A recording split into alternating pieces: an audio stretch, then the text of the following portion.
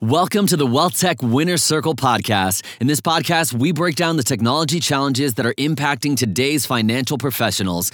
Our goal is to identify these challenges and potentially uncover solutions across tech integrations, adoption, emerging technology, evaluating solutions, and more. Through this content, we hope to help professionals avoid common pitfalls and move their services towards an award-winning strategy for 2020 and beyond. Hosted by Tim Welsh, President Nexus Strategy and consultant to the Wealthies. Hello, everyone, and welcome to the Wealth Tech Winners Circle podcast. My name is Tim Welsh with Nexus Strategy, and I'm joined with Robert Sophia from Snappy Kraken. Robert, welcome to the podcast, and maybe get us started by telling us a little about your background, what you do over there at Snappy Kraken, what Snappy Kraken's all about, and maybe one or two fun facts that the audience may not know about you. Oh, man. All right. That sounds good. Well, I mean, first of all, this is a Winner's Circle podcast, so apparently that means I'm a winner. I think that's pretty exciting. So thanks for that. As far as Snappy Kraken and me and why we're on this podcast and all that kind of good stuff, well, I'll just tell you that we are the only marketing automation platform for advisors that does true marketing automation. We are the only one that actually has been awarded number one for customer satisfaction, number one in fastest growth, and number one in advisor interest, according to the latest T3 Morningstar survey. And we help advisors automate 5 key practice areas. We help them automate lead generation. We help them automate prospect nurturing, client engagement, referral generation, and certain workflows. We help them automate as well. So we do those 5 things, and we love serving advisors and helping them accomplish those things in their business. I've been in this industry since 2004, started out in an RIA, ran the marketing, grew assets there from about 125 million when I started to about 650 million in less than 5 years.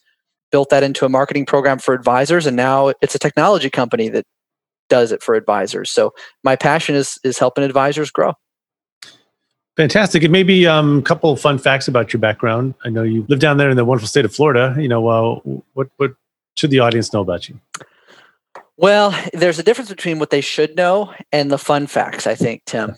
All right. What they should know should know is that I've spent my entire career focused on marketing, and the majority of it in financial services. And that's my core competency. And I have an amazing team of people that support me, designers, writers, people who are marketing experts and automation experts. And that's what I really want advisors to know. But fun facts, yeah, I love to go boating on the weekends. I adopted my son, who's now almost 2 years old, in the light of my life. My wife and I have been married almost 2 decades. So I'm very much first and foremost a family man. When I was a kid, let's see, fun facts. My mom forced me to take ballet. So there you go. That's a fun fact.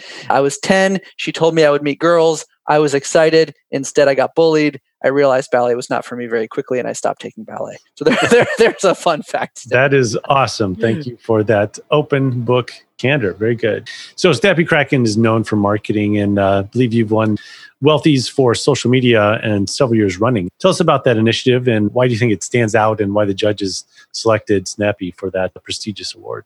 Yeah, thank you. It really is an honor because there's so much social media activity, and to be considered the social media leaders for a technology company 2 years in a row, that is an honor.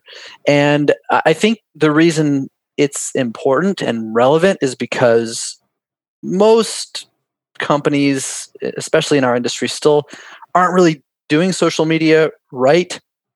They don't have the balance of proper personal engagement with business promotion, and they tend often more toward the business promotion. They struggle with authenticity, so a lot of times they're kind of putting on an image which ends up not resonating with people because they're so worried about looking professional or looking successful instead of looking authentic.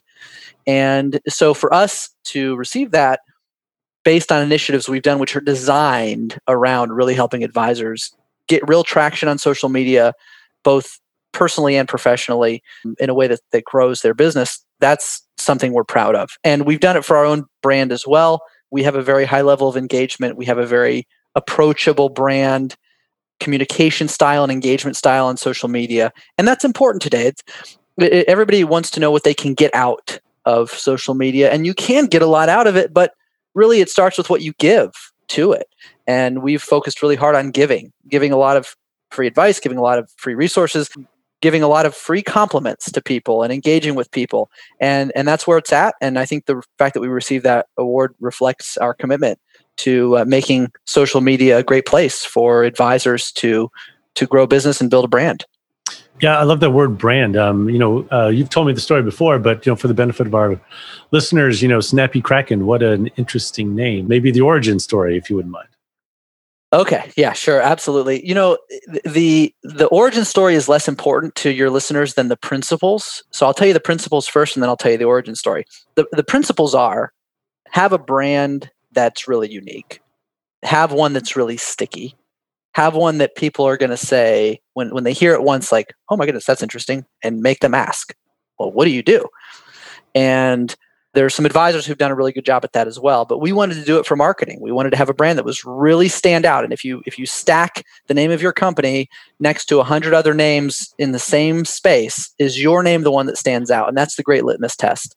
Can you get all the handles? Can you get the Facebook, LinkedIn, Twitter, domains, everything you need to own that brand? And if you start doing something like you take a common name and you just add FP to the end, or AM for asset management, or something like that, and it's like there's a million Compass Financial. It's Compass Asset Management, Compass Financial, Compass Financial Planning. So I guarantee you right now, if you went, you'd find Compass in every possible iteration of financial something. It's just an example of a bad brand because it's not unique enough. So go unique, go bold. That's what we did. It's been great for us. People say, oh, we see you everywhere.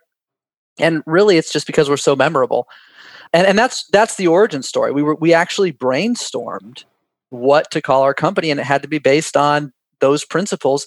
And my partners did the exercise without me, and then they presented me with the name, which they said we should call our company Charming Octopus.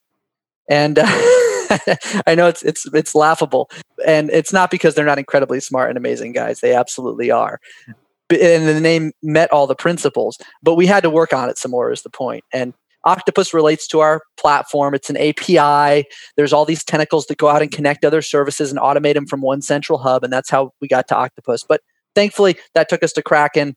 And then we got, if you look at the name Snappy Kraken, there's a bunch of consonants in it. It's fun to say. That's a good thing with a brand. If people like to say it, if it kind of rolls or pops off the tongue, that's a good brand attribute. So we finessed it until we got it to that point. That's a great story. I love hearing it even multiple times, because it does. I think you're right. The principles are what's more important here, and as the advisors can really learn from, and everyone in the marketing space can really take as a successful example. So congrats on that. But while we're at it, let's talk a little bigger picture. This is a technology series here.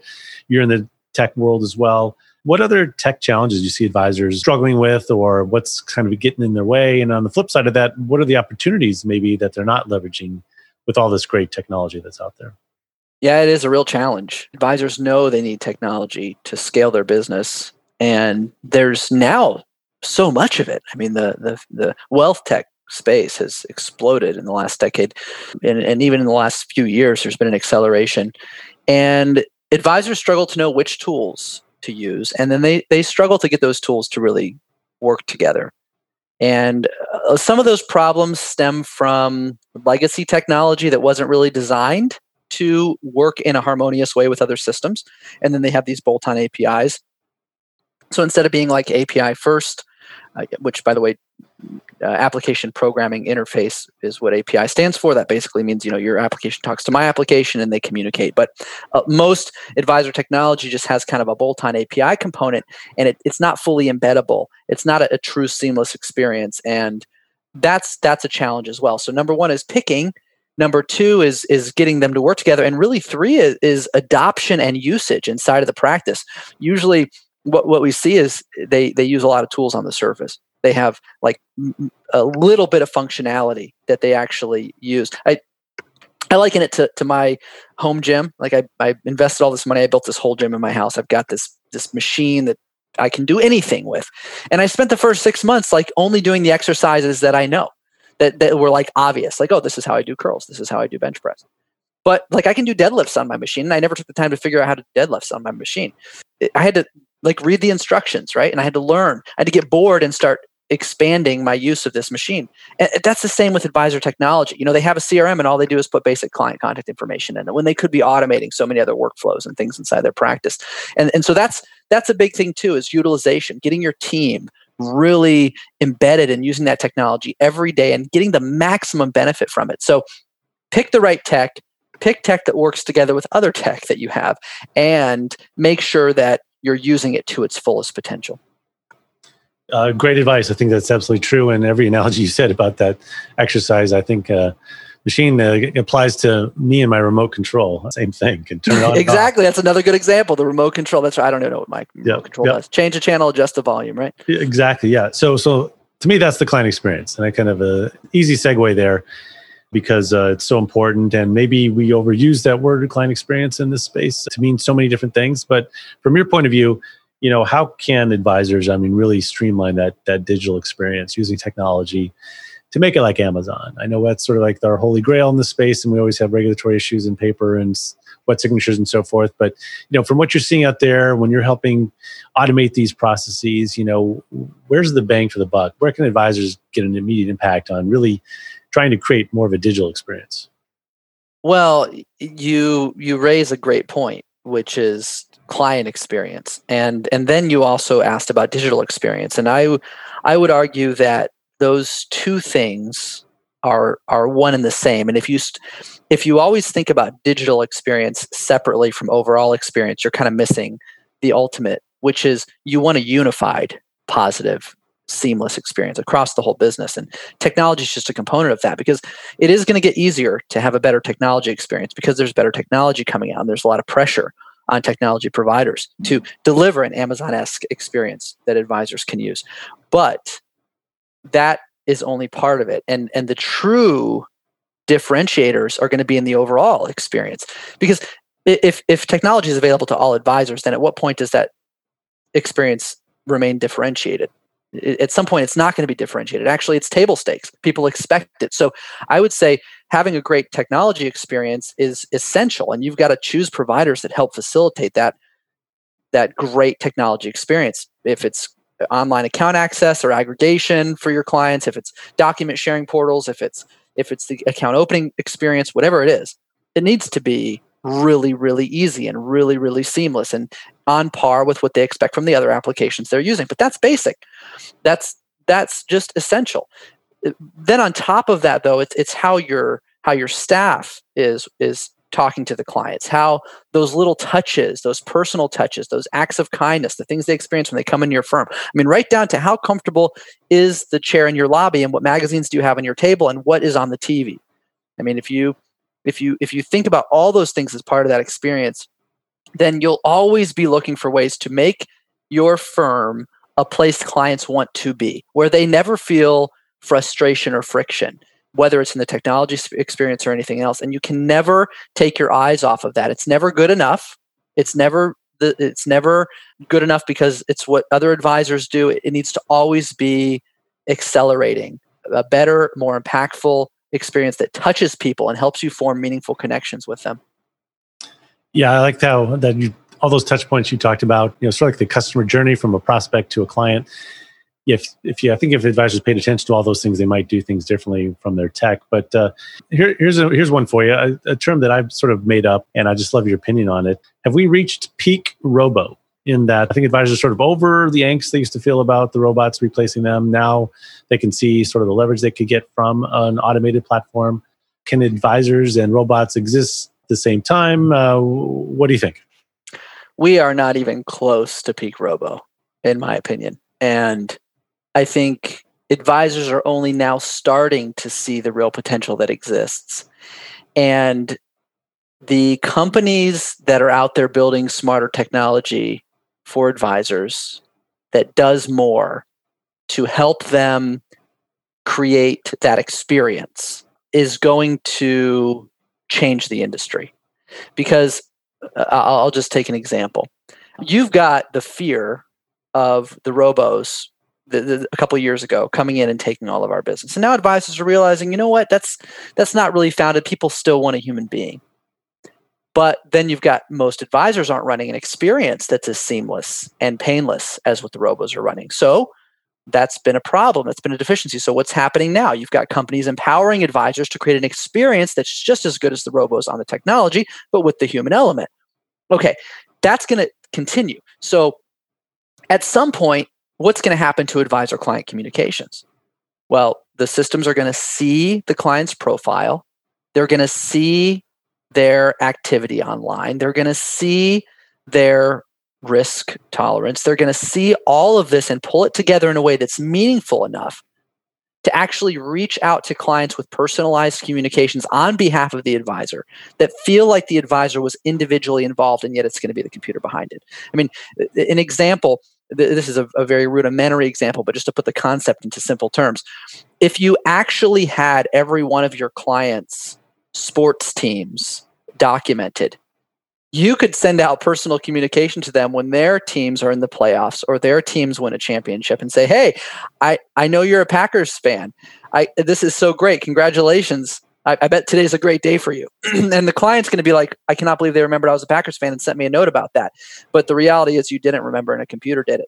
Same thing with, you have an anniversary of a client's death.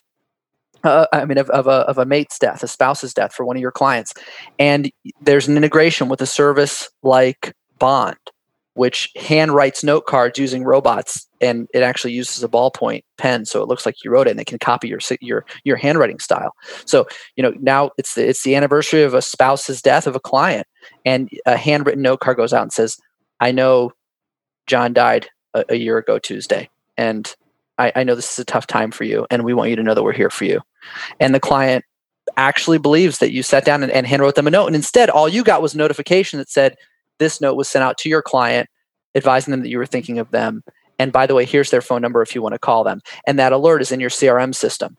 And all that happened automatically. And you're briefed and you're going at the speed of light because technology is empowering you to do these things. These are just basic examples, but this is where the industry is going to go. We're going to have advisors who are doing amazing things for their clients, serving them in a better way than ever, and it's going to be empowered with technology. Wow, fantastic examples. That's really cool. I think the opportunity is fantastic for automation of a lot of those kind of tasks and really leveraging the advisor's ability to focus on the relationship. So, let's keep going with the buzzwords. So here's another one we hear a ton of hype about: AI, artificial intelligence. Do you see use case in wealth management right now for AI, or is it too soon? Big data is not there for us. What's your thoughts? Clearly, you're deep in this kind of automation world. What do you think? Yeah, you're all about the buzzwords. These are good. These are good ones.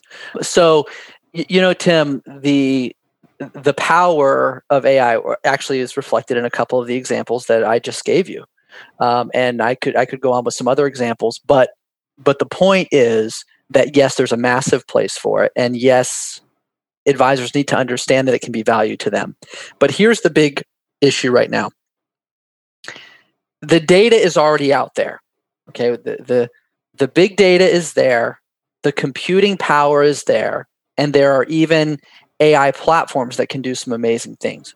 The problem today is that technology has not been fully built out in a way that advisors can benefit from seamlessly. And yet, technology companies love to tout that they have AI as because it's a buzzword to help them get more business. Because it's like, hey, we have this AI thing. But I mean, we don't say anything about AI on our platform, but so much of what we do is AI. Because if a computer is processing data and using that data to modify actions that are happening, then that's artificial intelligence. But that's just, it's not a reason to say that we have AI, because the perception of artificial intelligence and what it's going to do and the reality of what it's doing today are very different. So like those examples I gave a few minutes ago, those are examples of really powerful AI doing amazing things to help advisors. Right now is the fact that your system goes out and accesses some big data and pulls that into the CRM. Is that a cool thing? Yes. Is it fully leveraging the power of AI? No. Is AI going to really change our business once it can be properly leveraged? Yes. We're just not there yet. And I think advisors need to be careful of technology companies to say, hey, we have this AI. Like at the end of the day, you got to ask yourself, okay, you have AI, great, but what is this going to actually do to improve the client experience, to save me time, to save me money? Is it just being used as a buzzword, or is it going to actually impact my business? And that's the thing that's sometimes hard for advisors to figure out. Yep, great insight there. The big picture, big macro trends, which ones are you paying attention to? We know demographics has been in the business. Advisors are older, clients are older, next generation's coming up. What sort of trends are you looking at? And, how does Snappy Kraken kind of help play a role in some of these big challenges hitting the industry, and how you think you can help? Yeah, well, we are very focused on the marketing angle of things. And so there are a lot of trends that are affecting our industry that other people are more qualified to speak about than me. The aging of the advisor population and the lack of diversity in our industry and things like that. But we're very, very focused on it from a marketing perspective. So for us, the trends are, how can we automate things? And this speaks to all your earlier questions. How can we automate things that are high value activities for advisors, but also time consuming things? And how can we automate as much of it as possible so that advisors only really have to do the things that they are uniquely qualified to do and best qualified to do? And I believe that we are close to a time, within the next decade for sure, where, possibly within 5 years, where an advisor will only have to have personal interactions with clients and prospects, that everything else will be automated and administrative functions will all be automated, where things like manual note-taking are obsolete, things like any manual account opening processes are obsolete, where things like preparing for reviews where everything like that is done with automation and technology, preparing financial plans, all of that. And so the days of sitting down and putting in 1 million pieces of data on your own and spending hours on a financial plan will be obsolete. And that's really for us with the marketing, that's what we're looking to. How can we not just do like what other marketing companies claim, like set it and forget it? And all these platforms out there will say, "Oh yeah, you just sign up for our service and we're going to post to social media for you automatically. You never have to worry about it again."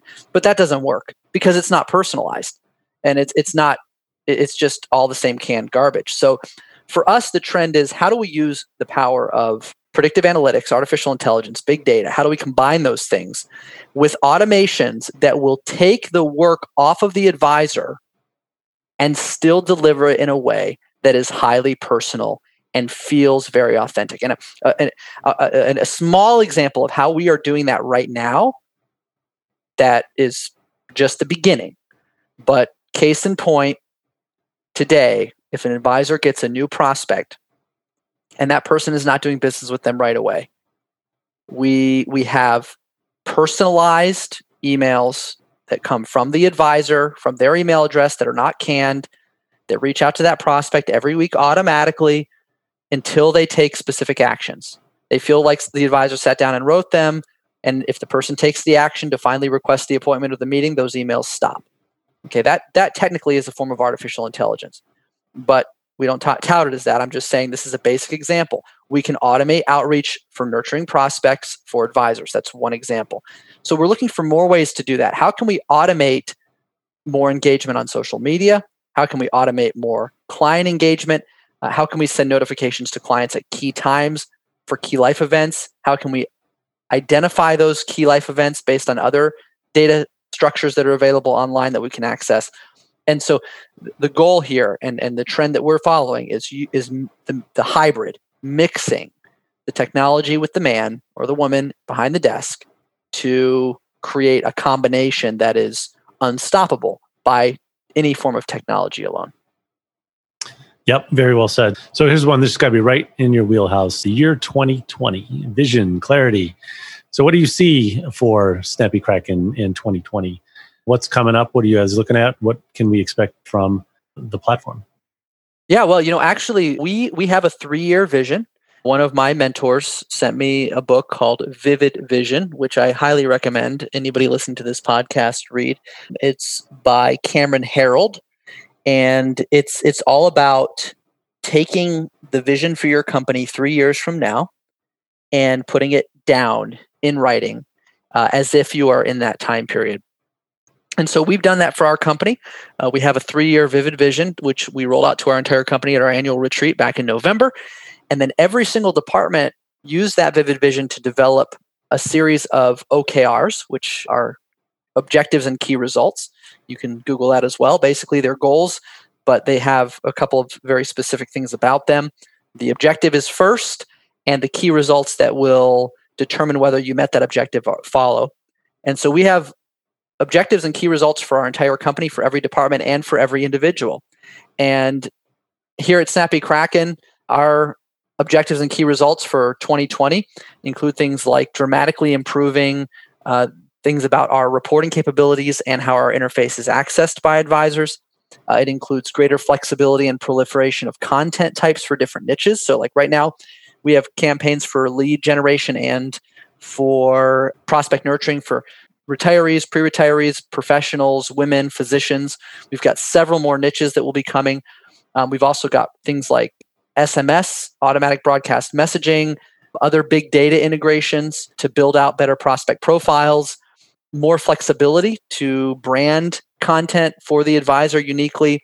All of these are things that are on our roadmap. So for anybody who's seen Snappy Kraken, it's already like a really, really easy way to get into marketing automation, but we're going to make it easier and we're going to make it more flexible. And that's really how I distill it down. Smarter, easier, and more flexible.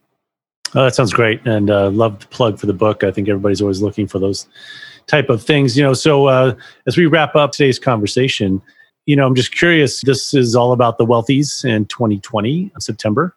Little shameless plug there. So what can we expect from Charming Octopus? I got you. Snappy Kraken. What sort of initiatives do you think you'll be nominating for the 2020 Wealthies? Yeah, well, actually, I have on my desk right now, still, I have the entry guidelines and I've got all of the categories for which technology providers can nominate themselves. I think you can certainly expect to see us nominated again for Chief Marketing Officer of the Year, Chief Technology Officer of the Year, We've also got an awesome new client onboarding campaign that we launched for our members, updated this year, which I think we'll nominate for. So that's 3 categories. We got a few others, and I think we need to try to dominate the social media leadership category again. So we recently released over 9 million data points benchmarking study for advisors' activity online, the biggest of its type ever published. So I think that's going to go in there in thought leadership or social media leadership. So I think we'll be nominated for 5 or 10 categories, and I think whether the judges view us worthy to be in the finalists remains to be seen, but we certainly hope so because we've loved being part of those events in the past. Well, it sounds like you got a full slate there. We look forward to seeing all of that. And Snappy Kraken has always been a terrific partner of the Wealthies, so we look forward to seeing you there. Thanks so much, Robert, for your time today. I really appreciate it and look forward to seeing you in New York in the fall. Cannot wait, Tim. I will have my dancing shoes on. Fantastic. See you then. This content has been made for information and educational purposes only. The views and opinions represent the views and opinions of the guest and does not necessarily represent the views and opinions of wealthmanagement.com.